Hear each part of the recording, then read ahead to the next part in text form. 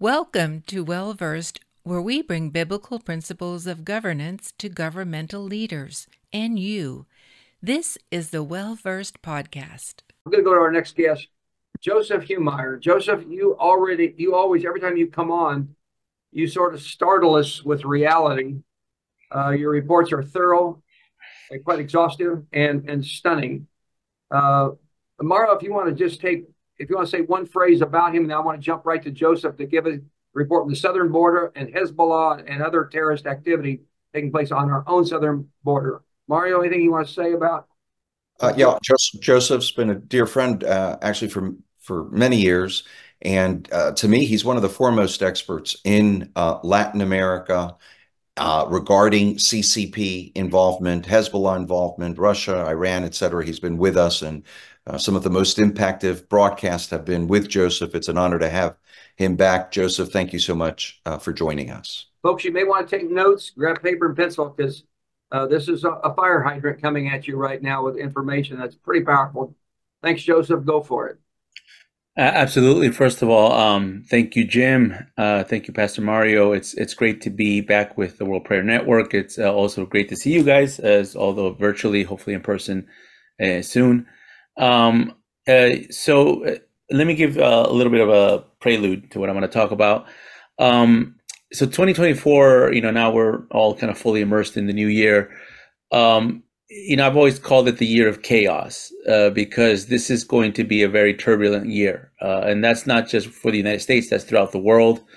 Obviously, we're seeing this most evident in the Middle East. Israel, I think, is in the midst of a multi-pronged war, both on their southern border and the northern border, and throughout the entire broader Middle East. We're seeing the Ukraine-Russia situation is continuing to persist and even to some elements escalate. Poland's continuing to be destabilized by the efforts of Russia and Belarus. And then we have the Taiwan election that just took place, which kind of think more solidifies the Taiwan resistance towards the annexation of their country by mainland or communist China. So all those elements, and I'm going to go back to that towards the end, but I wanted to give that context and that prelude because what I'm going to talk to you a little bit about with regards to both Hezbollah, our border, Latin America, oftentimes gets excluded from the broader geopolitical picture globally.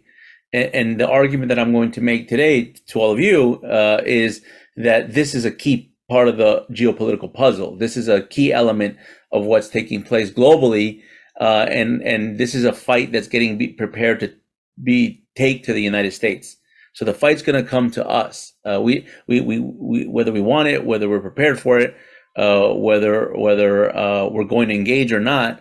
Our enemies and our adversaries are prepared to take the fight to us, and that's going to happen, I think, this year.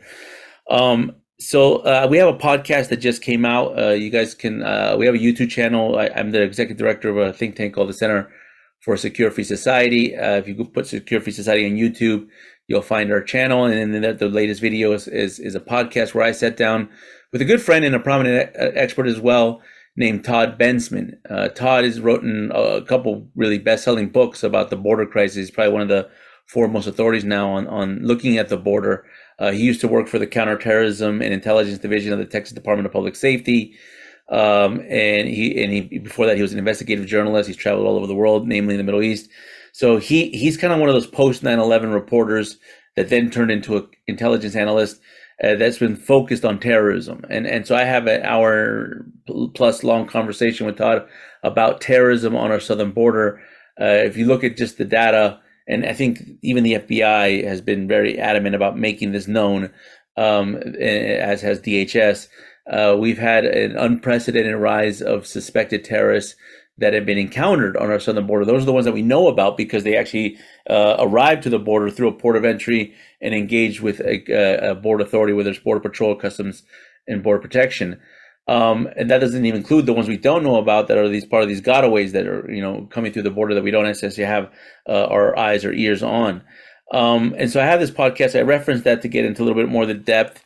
But basically, this conversation has to manifest itself into something that we're talking a lot about when it comes to the Middle East, which is escalation, right? There's all this conversation about escalation in the Middle East. You have Hamas in its brutal terrorist attack against Israel on October 7th. You have Hezbollah consistently firing rockets into Israel around the same time frame, and you have the Houthis out of Yemen looking at seizing and attacking oil vessels throughout the Red Sea and the Gulf of Oman. The common denominator on all that, not to mention the militias in Iraq that are attacking U.S. forces, the common denominator to all that is the Islamic Republic of Iran. Iran is essentially escalating its war throughout the Middle East. They're preparing to essentially make their move against Israel. Now, in that, Iran is not a regional actor. Iran is a global actor. And Iran has always prepared for 40 plus years since the dawn of the 1979 revolution, has prepared their Latin America card for this exact moment. When they were going to attack Israel, and I mean like more than just an asymmetric attack, more a multi-dimensional attack as we're seeing today, they always had to prepare a Latin American card to constrain the United States. And I'm going to give you 2 data points that you guys need to know about that some of you might have heard, but maybe some of you have not, about how Hezbollah is preparing to make these moves. And this is not speculation or conjecture. These are actual arrests that have been made in recent weeks related to Hezbollah potentially plotting terrorist attacks in Latin America. For a long time, and I've been working on this for 15 years, for a long time, there was a lot of debate and discussion within the defense and intelligence community and law enforcement community in the United States about will Hezbollah ever carry out another attack similar to what they did in Argentina in the 90s in Latin America. Again, the conventional wisdom, for what it's worth, in Washington and other places was they will likely not do that because they're too interested in the financial benefits that they receive from money laundering and illicit finance in Latin America. That's a lot of the same miscalculation that Israel, in fact, did about Hamas, thinking that Hamas was only interested in getting money and extortion of Israel, and really wouldn't actually try to disrupt that money flow through a major terrorist attack, as they shown to do on October 7th. That was the conventional wisdom in Washington on Hezbollah in Latin America. It was Israel's miscalculation on Hamas. And I think now we're starting to see this bubble up. Shortly after, about a month after Hamas attacked Israel on October 7th, and I think specifically it was on November 8th, so a month and a day after, the Brazilian federal police arrested a slew of individuals that were connected to Hezbollah, that were plotting a terrorist operation inside that country, which could have ranged anything from targeted assassination of Jewish and Christian leaders to a terrorist attack on an institution or facility in a public space. They don't have exactly the identification of the target, but what they saw was the recruitment that was happening among these individuals. There was a total of 4 arrests, 2 of which were let me rephrase that. There was a total of 6 arrest orders, 4 of which were actually arrested, 2 of which actually got away, and 2 of which were just suspected and being investigated. There's some elements of this plot that actually I think are illuminating to what Hezbollah is currently doing in Latin America and how that's going to take it to our southern border, which I'm going to touch about in a second. But I think the most important thing here for right now on Brazil is, for the longest time, Brazil has denied that the Hezbollah activity that they know that's happening inside their country, whether it's at the tri-border area on the borders of Argentina and Paraguay, or whether it's in Sao Paulo or in Curitiba, or even in Rio de Janeiro and Brasilia, they denied. They said, look, they're only here. This was told to me by a prominent Brazilian official more than a decade ago. He said, Joseph, listen, we know Hezbollah is in our country, but we're a hub, not a target. They're not targeting Brazil. They're targeting America. They're targeting Israel. And we prefer not to ruffle those feathers because we don't want to become a target. Well, that's only true until it's not. And that was a very, I think, very, very kind of naive thing to say, especially if you know the modus operandi of Hezbollah. And so I think this plot has now elevated that threat inside Brazil. Brazilian authorities are taking this very seriously because it has a lot of elements that directly connect to the leadership in Lebanon of Hezbollah.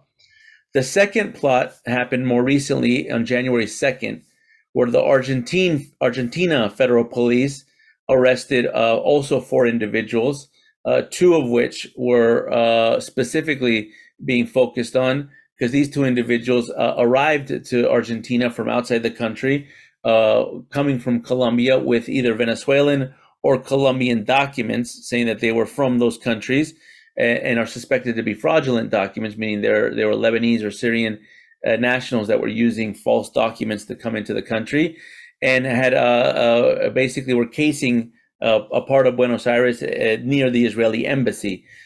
Just to give some context, months prior to that, in October of last year, there was an Iraqi national that was doing something similar in terms of surveillance on the Israeli embassy, which caused the Israeli embassy to create an alert.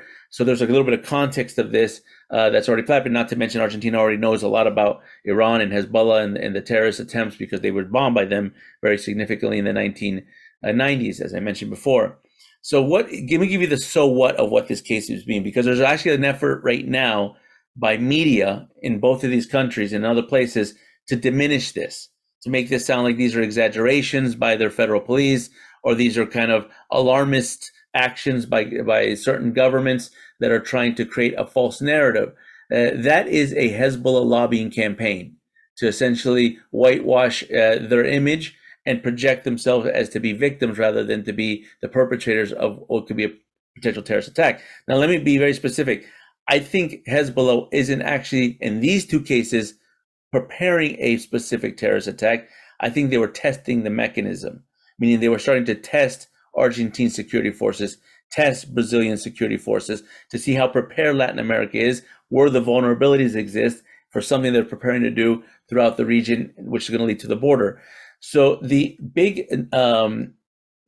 so what, the big takeaway from these cases, and I've spoken to counterterrorism officials in both countries and other neighboring countries that are looking at this, because there was alerts that went on in other countries, but these are actual arrests that were made. And the big takeaway from this is there's a modality that's involved in these arrests that shows that Hezbollah may have evolved beyond anything that we actually thought that they were doing in Latin America, even for people that have followed it as closely as I have. That number one modality is this is the first time that law enforcement in Latin America has seen Hezbollah start to recruit outside of the Lebanese diaspora. The people that they were recruiting, whether it was in Brazil or in Argentina, were endogenous Brazilians and Argentines that were tied to organized crime, meaning that they were looking at hiring hitmen from Brazil to potentially carry out these assassinations, or Argentine actors to potentially carry out the surveillance. Why is that important? Because over the last several years, we've had very high-profile targeted assassinations against Latin American prosecutors and even a presidential candidate. Some of these names you might have heard of. Alberto Nisman of Argentina, special prosecutor for the AMIA terrorist attack, was assassinated in 2015. Marcelo Pecci, a prosecutor from Paraguay, who was investigating Hezbollah's money laundering apparatus in the Tribord area, was assassinated while he was on his honeymoon near Cartagena, Colombia, in 2021 or 22. Fernando Villavicencio, who was a presidential candidate for Ecuador, who was assassinated in Quito, Ecuador, while he was on the presidential campaign in August of last year. The common denominator of all these cases are these are individuals that were investigating Iran and Hezbollah, yet in the actual investigations of their assassinations, you don't see a mention of Hezbollah. You see the mention of a lot of Latin American criminal organizations, the PCC from Brazil, the Oficina de Envigado of Colombia, and other criminal elements. So why do I give you all that context? Because what we're looking at with Hezbollah on the southern border is Hezbollah now beginning to use criminal organizations, namely the Mexican cartels, and also a Venezuelan transnational criminal organization called the Train from Aragua. In Spanish, it's called the Tren de Aragua. There's two reports that just came out, I think that not yesterday, but the day before, on Spanish language media, on Telemundo and Univision, that for the first time has documented that this Venezuelan transnational criminal organization, Train from Aragua, which specializes in human trafficking and human smuggling, is now present in Chicago, New York, Houston, and Miami. They're present now in the United States. That is an organization that's in Venezuela. It was a transnational criminal organization in Venezuela that we suspect is a cutout for Hezbollah. So I give you that context because, as I mentioned in the beginning of this conversation, this fight is going to come to us. What's happened on the U.S. southern border over the last few years is nothing short of astonishing in terms of how crazy vulnerable it has exposed our country. You guys are following some of the news from Texas today. The Texas governor, Greg Abbott, has basically put a stand-up against the Biden administration because for not complying with the constitutional mandate to protect the U.S. southern border. And Texas has deployed its security forces, Department of Public Safety, its National Guard, and its border authorities to protect that border. And that's putting up a standoff between the state and the federal government. This is something that's going to continue to persist because border security is national security. I mentioned the terrorists that are coming across the border, but it's not just the terrorists. There's over 25,000 Chinese nationals, which 90% of them are fighting age adult males that are coming across the southern border. There's a slew of Russians that have come across the southern border, again, with military age males that have come through the California border. And so what I'm increasingly concerned about in 2024, and I called it the year of chaos, and what I'm increasingly concerned about isn't just terrorism per se, it's all acts of terrorism, subversion, sabotage, in any way that can actually disrupt the United States in an important year, which is an election year, to either dissuade, to disaffect, or to divide, or even to create scenarios where you can suspend elections. And so this is something that we're now starting to take very close concern and look at. Let me pivot that to my last point, which, I started the conversation talking about global conflict. And there's a common denominator, well, there's a few common denominators on what's happened with Russia's invasion of Ukraine, Iran's asymmetric assault on Israel, the impending conflict and annexation of Taiwan, and what's going to happen in Latin America. The common denominator is at least two that are easily identifiable. The first is they all involve the same alliance, meaning Russia, China, and Iran are behind each one of those conflicts. It's not just Russia that invaded Ukraine. It was Russia with Iranian armament, with Chinese financial support that was able to carry out that invasion. It's not just Iran that's attacking Israel. It's Iran with Russian propaganda and Chinese leverage that's making those attacks. And the same will happen if something happens to Taiwan later this year. The conflict that's at equal to those major conflicts that I just mentioned that's going to take place in Latin America this year is Guyana. This is something that needs to be on everybody's radar because I imagine many people don't follow Guyana, but this is the low-hanging fruit for Venezuela's beginning of their conquest of the rest of Latin America through armed actions. In September of last year, Nicolas Maduro traveled to Beijing, to China. And he, in fact, Xi Jinping missed the G20 because of his meeting with Maduro. And he spoke about, they signed a big, what they call an all-weather strategic agreement. And when he came back, as soon as he came back, I think it was about September 10th, September 12th, around that time frame, he initiated both a political campaign against Guyana and initiated a military preparation to invade Guyana. The political campaign was held through a national referendum because this is essentially a ace in the sleeve on the international community and a checkmate against his opposition. Checkmate against his opposition because 9 out of 10 Venezuelans, to not say 10 out of 10 Venezuelans, all actually believe that 2/3 of Guyana is actually their territory. It's called the Essequibo. They believe that they were never properly represented in international arbitration. And just so you have some context, there's a more than 100-year-old border dispute between Guyana and Venezuela that goes all the way back to the 19th century. and Guyana wasn't founded Guyana used to be a British colony, and it wasn't made independent until the 1960s. And then at that point, there was a dividing line that was established through international arbitration that said this is Guyana and this is Venezuela. Venezuela never acknowledged that was legitimate. But the real impetus of what's happening here is in 2015, Guyana made the largest oil discovery in the 21st century. They found 11 billion barrels of oil deposits in its territorial waters. So that's a major reason why this is going to be taking place. ExxonMobil is one of the major concessions of that oil, as is China. But going back to what Maduro's been doing, is he started to create a national referendum to essentially, basically, get permission from the Venezuelan people to say that this is our territory, it belongs to Venezuela, you support me in my conquest to take it over.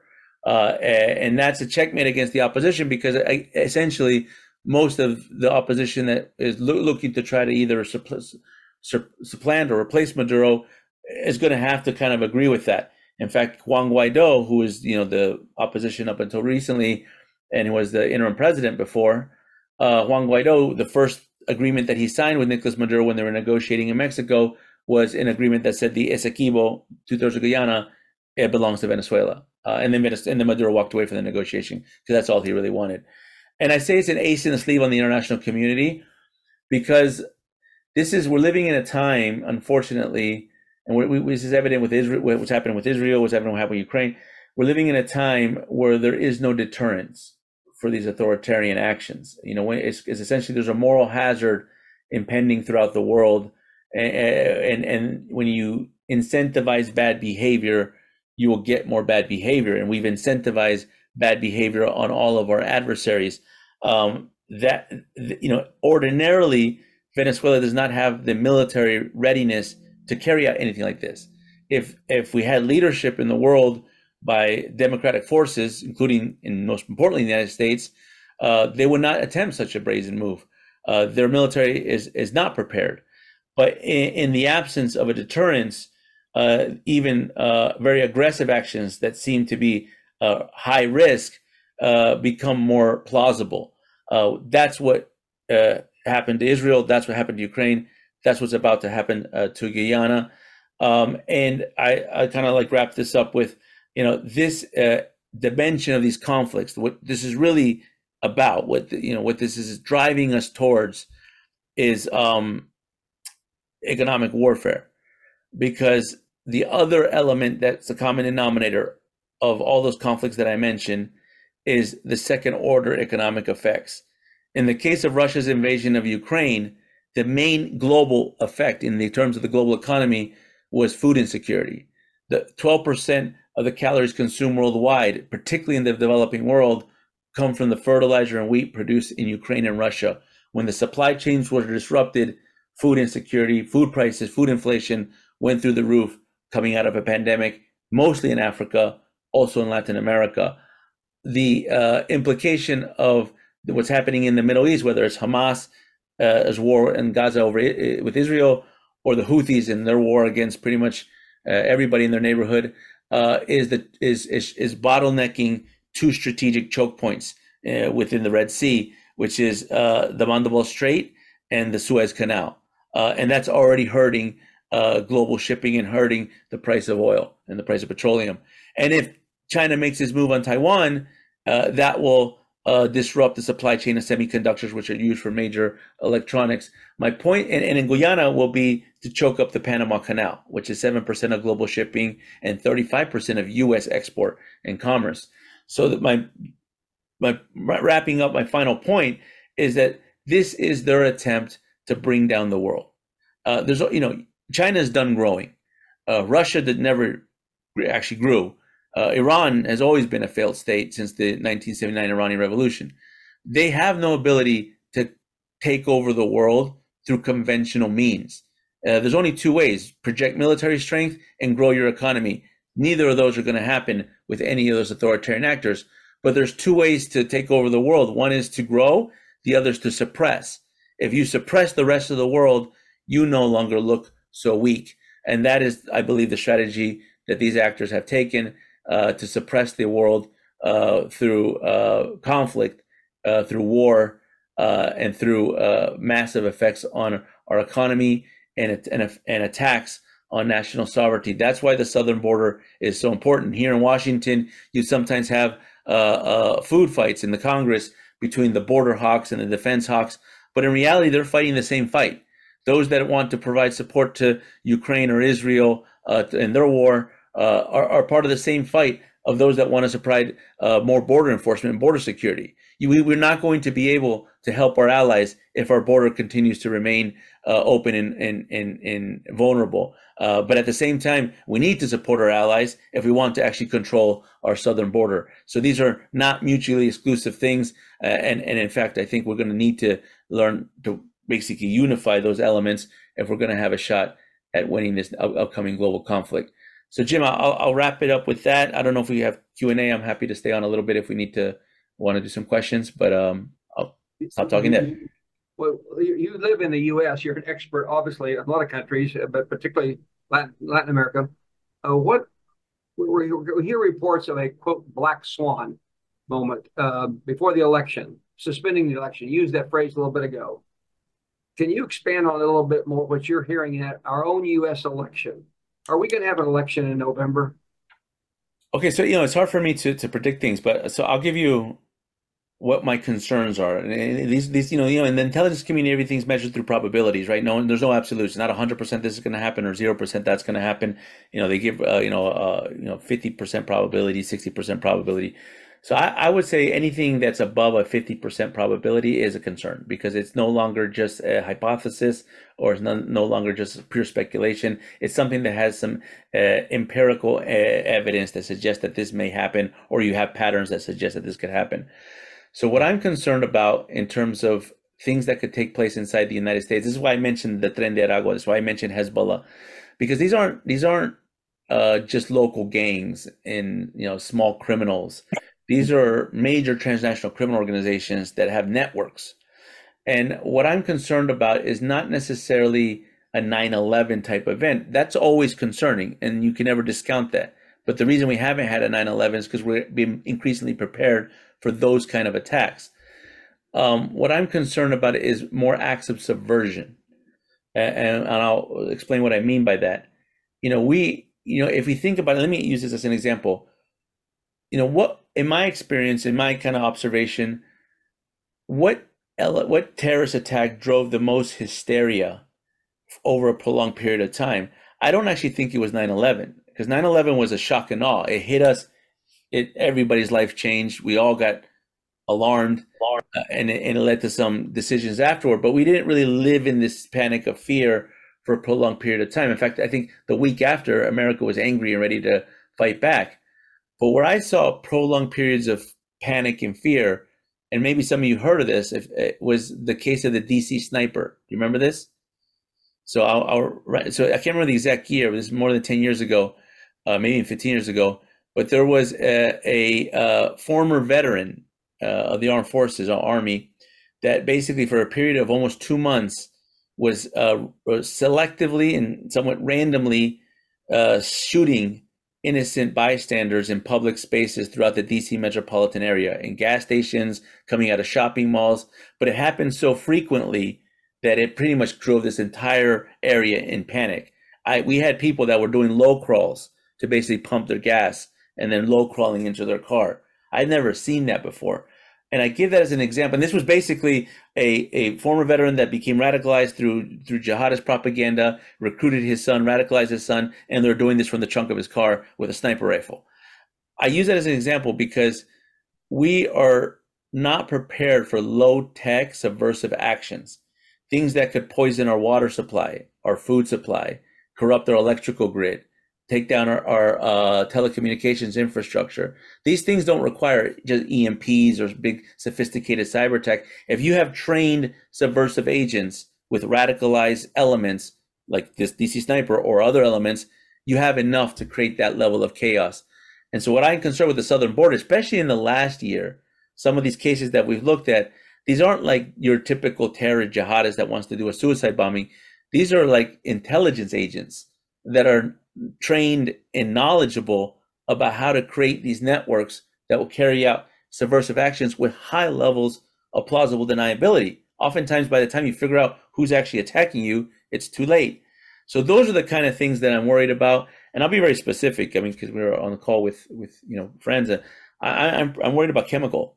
We drill a lot with potential chemical attacks, but if you look at the transcourse of time, whether it's whether it's nerve agents, whether it's gas agents, we've seen our enemies experimenting higher with chemical warfare. They assassinated opposition with nerve agents. That's North Korea, that's Russia. They've used gas agents on their own populations. That's Syria and Iran. So I'm concerned that kind of chemical warfare is something that can be used and be easily used to poison our food and water supply. So I don't want to go too much further because I'll get into some speculative territory, but I do say that these are things that even a few years ago would have been considered not very plausible, but things have changed so drastically in the last 3.5 years. Are you able to speak at all on the issue of the standoff you refer to between the state of Texas and the federal government? What do you know legally? What could Texas protect its own borders, for example? What legal capacity they have, and where's this headed? Where's this headed? The Texans are pretty independent. They're proud of the fact they were once a separate republic. I used to live in Texas, and many of them want to go back to being a separate republic from the Union, or some of them do. Where are we headed with that standoff? So this, I believe, is something that our founders always envisioned. There's going to come a time when states and their rights are going to be challenged by a federal government that's superseding its authorities. I think that this moment is taking place. The federal government, and I don't want to I have a lot of friends in the federal government. I don't want to blanket statement them, but essentially, it's not so much just the agencies; it's a leadership. The leadership of our federal agencies, going up to the White House, all the way to DHS and others, are negligent, to say it nicely, on what's happening on our border. They have not applied the proper resources. They do not have applied the proper command and control. They do not have applied the proper augmentation to deal with this, despite multiple requests by the states. The way our system is supposed to work is the federal government's a force multiplier of states on protecting their territory. It's not supposed to supersede their authority to protect their territory. But in this case, they're not only not providing that support, or they're actually getting in the way. And every time the Texas, for instance, has tried to do its rights, its constitutional right to protect its border, they've been sued by the federal government. And so I believe that Texas has I'm not a constitutional lawyer, so I'm not going to pretend like I know all the elements of the law. But what I will say is, my understanding is Texas has all the constitutional right to protect its southern border. And in fact, I think it's an element of beyond just Texas protecting its state. This is U.S. national security. I mean, that part of the border, the Rio Grande Valley, that stretch of the border is perhaps the most vulnerable. But I will say this. Texas has actually done a better job at containing some of that. It's not 100% working, and like I mentioned, they're having a lot of obstacles with the federal government. But a lot of the balloon effects are already taking place, and that's moving to Arizona. That's a lot of that's moving over to Arizona, and I'm really worried about Arizona, really, because Arizona is completely wide open. The cartels are moving a lot of their tech in terms of their drones and all their delivery systems over to Arizona. And there's elements of what I was describing with these big international actors, China, Russia, and Iran, that are already pre-positioned inside Mexico in Sonora, which is the state under Arizona. So this is going to be complex. But I think Texas is doing the right thing. I like that there's other states, Florida in particular, that's providing support to Texas. I think that's how our country has been designed, that states help each other and to rein in overreach by the federal government. And I think that this is hopefully going to become something that will be resolved sooner than later. I know that just by watching polls, that border security, immigration has now surpassed the economy as a major issue for the election. And so I think that, we start this in New Hampshire. I think that more and more people are going to be worried. Just so you know, the border issue isn't now just the border. All these migrants have been shuttled all over the country. I mean, and I mentioned the Tren de Aragua. the big report that came out was in Chicago. Like they found there's a direct pipeline that goes from Venezuela to Mexico to Brownsville, Texas to Chicago, Illinois, run by charities and NGOs that are moving these migrants, and in that route is coming these criminal organizations. And I know people aren't as scared of this group because they haven't heard of it. They've heard of the Mexican cartels, the Jalisco and Sinaloa, but just the Tren de Aragua in Chile. Because before this came north, this was invading all of South America and just created all kinds of problems down there. In Chile, the Tren de Aragua kidnaps police officers. It assassinates police officers. And the thing that I point to them a lot because they don't get involved in drug trafficking. Their specialty is human smuggling, human trafficking, sex trafficking. That's what they specialize in. And they're no longer in Venezuela. They're actually not even a problem in Venezuela anymore. Maduro exported them. And now they're all over. They're in 8 countries in the hemisphere, including the United States. So I'll say that about the Texas standoff. Mario, what Yes. question do you have? How do you see this play out in terms of the timing of a potential terrorist attack within our own shores? Last program you had mentioned Russia, China, looking at the vulnerabilities of the Biden administration and when they would trigger something this year. Yeah, I mean, I think this is the window. I don't see, so like the general, like China's the big geopolitical actor. Russia and Iran, in many respects, have to work a little bit along China's calendar because China has both the means and the intent to change global affairs and international order. So we've always worked with China, the known China's calendar, which is 2049, which is their 100-year anniversary of the Communist Party. 2030, which is what they've documented as when they want to be the global leader in terms of GDP. And then 2025, which is when they had said they're going to have already reunification, what they call, with Taiwan. And so if we go off of that calendar, then we kind of already know which direction this is going to move and what time frame.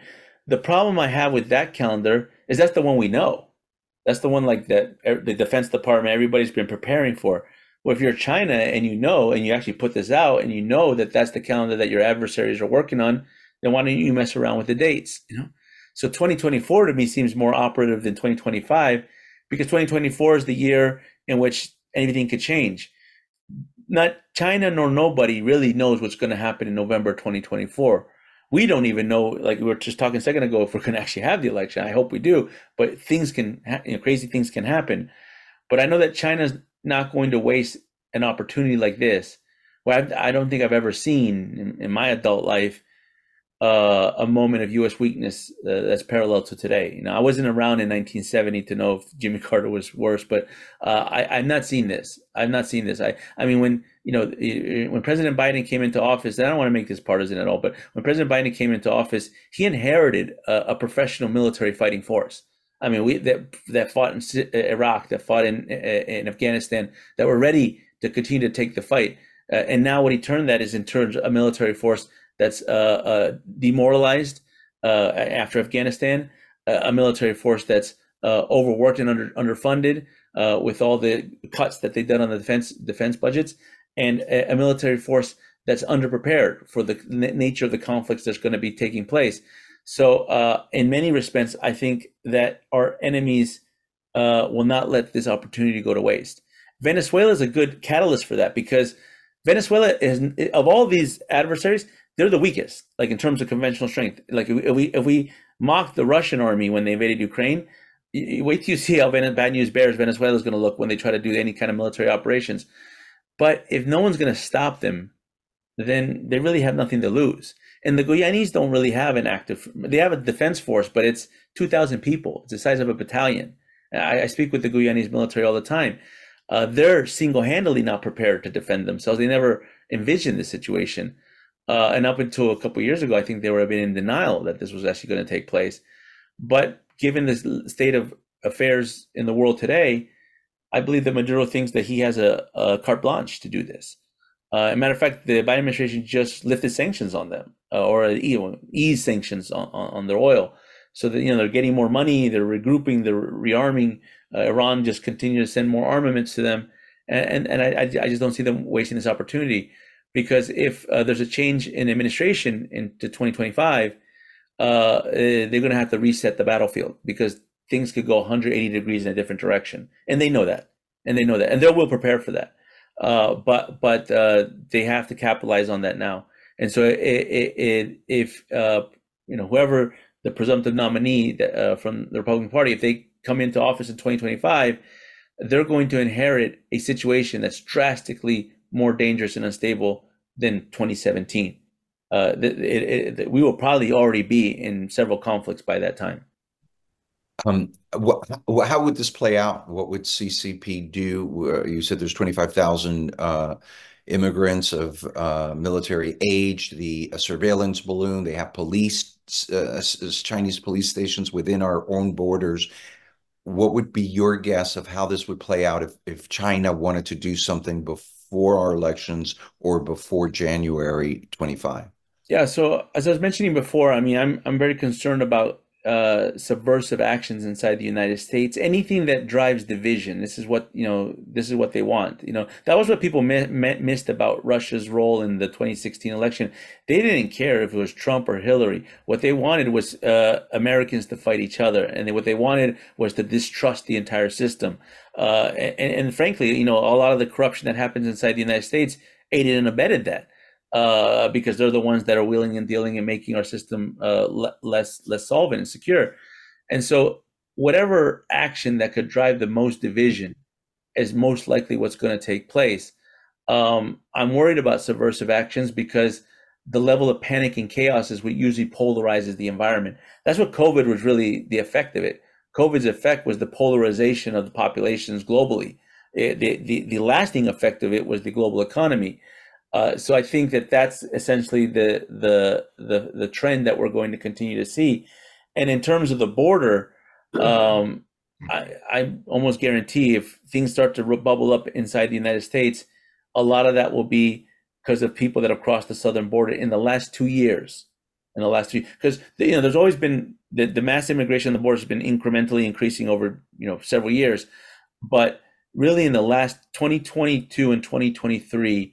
We started seeing a different demographic, a different composition of who is coming. Like those Chinese nationals, they didn't come in 2021. They started trickling in 2022. They exploded in 2023. And the Venezuelans that are coming now in 2023 are different than the Venezuelans that you see in Miami and other places. They're a different class, different breed that are coming out. A lot of them are coming from the prisons. So I think that's the kind of thing that we're concerned about. And I'll add one more element. I talked a lot about economic warfare. This eventually, and I don't think this will happen in 2024, but this eventually is going to move towards the Panama Canal. That's the strategic choke point in the Western Hemisphere. That's the Strait of Hormuz for us. And that's what, if you can, and you don't need to attack it necessarily, if you just bottleneck it. The canal's already having problems because they have a drought in Panama. And that it's a high canal, so it's actually fed by lakes. The drought doesn't allow the water levels to rise so that the canal can open for sustained period of times. So we've already had bottlenecks that are happening on both sides. If you add conflict, like what could happen in Guyana and the Caribbean, you will end up choking that canal. One day that canal is shut is in the billions of dollars of loss in revenue for the United States. So these are the kind of things that we're looking at that I don't think that'll happen 2024. That could happen as soon as 2025. But I think that the preparation for that will happen this year. And I think, unfortunately, I think that something could happen in the United States. My last question relates to the war in Gaza right now. Biden administration pressuring Israel not to complete the work that it needs to with Hamas. Do you think they're going to pressure Israel to stop the war so it looks like it's a win for Biden, and or could it increase with greater activity from Hezbollah?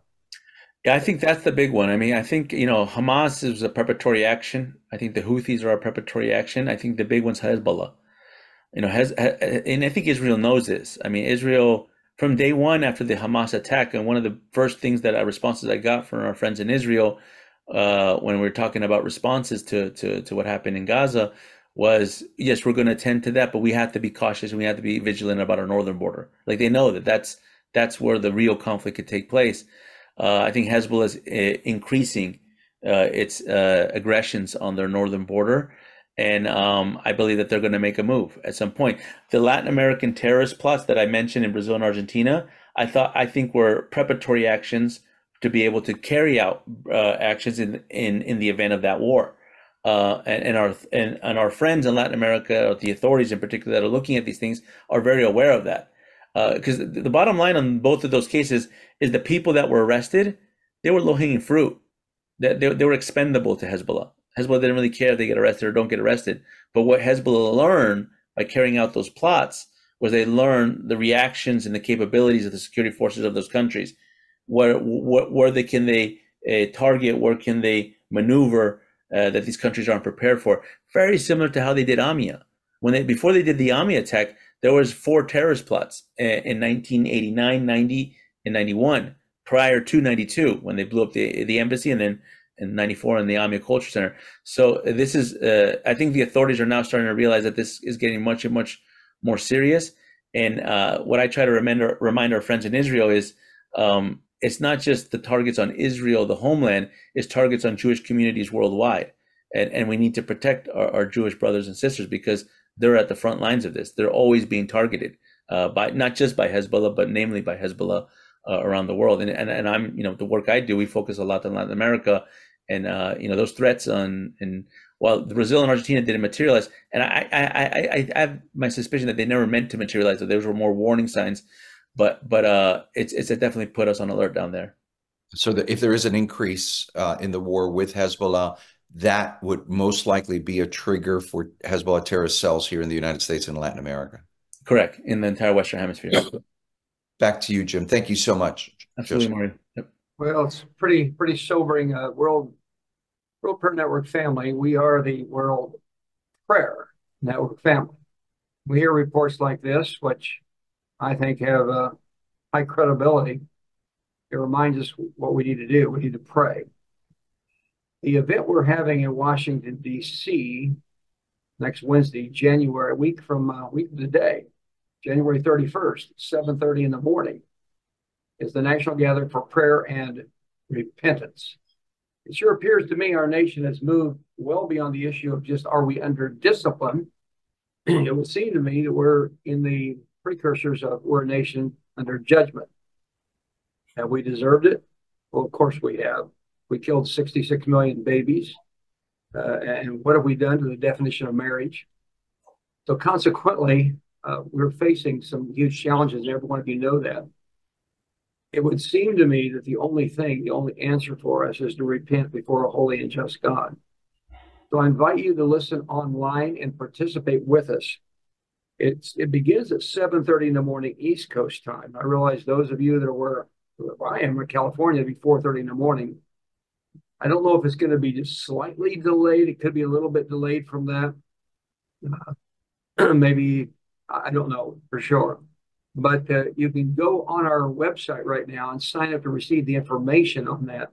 And we'll give you information we know so you can watch it. And that would be going to wellversedworld.org. At wellversedworld.org, scroll down on the National Gathering for Prayer and Repentance. And then you'll find a place to register for information to be sent to you for the live stream. We have quite a few members of Congress who will be coming, leading in prayer. And you may remember that Mike Johnson, a congressman from Louisiana, helped me start this 1 year ago. And Speaker Mike Johnson will be obviously at this event again, and he'll be leading in prayer as well as reading scripture.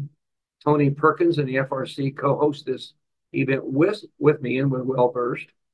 And in addition to that, there'll be people from all over the world, quite a few European nations, some Latin American nations, some members of parliament, some members of the European Parliament, more than just from their country. They're members of the entire European Parliament that meets in Brussels. And so they will be there praying and repenting for their respective countries. Then we'll have part 2, which will be an emphasis on Israel, how to stand with Israel. And on that one, folks, you're going to hear some reports on Israel that have not been publicly talked about. We've covered the red heifer story, and many people have. But we're going to go into the land where the cleansing ceremony would take place. First time in 2,000 years, Numbers chapter 19. talk about the land. That'll be talked about there. Then just something that's developed quite recently is resources for the third temple that ties into 1 Kings chapter 10. It's quite shocking to hear this, but what God has opened up recently, it's like he's revealing an awful lot recently in preparation for the third temple. What does that mean for us? Well, the Messiah.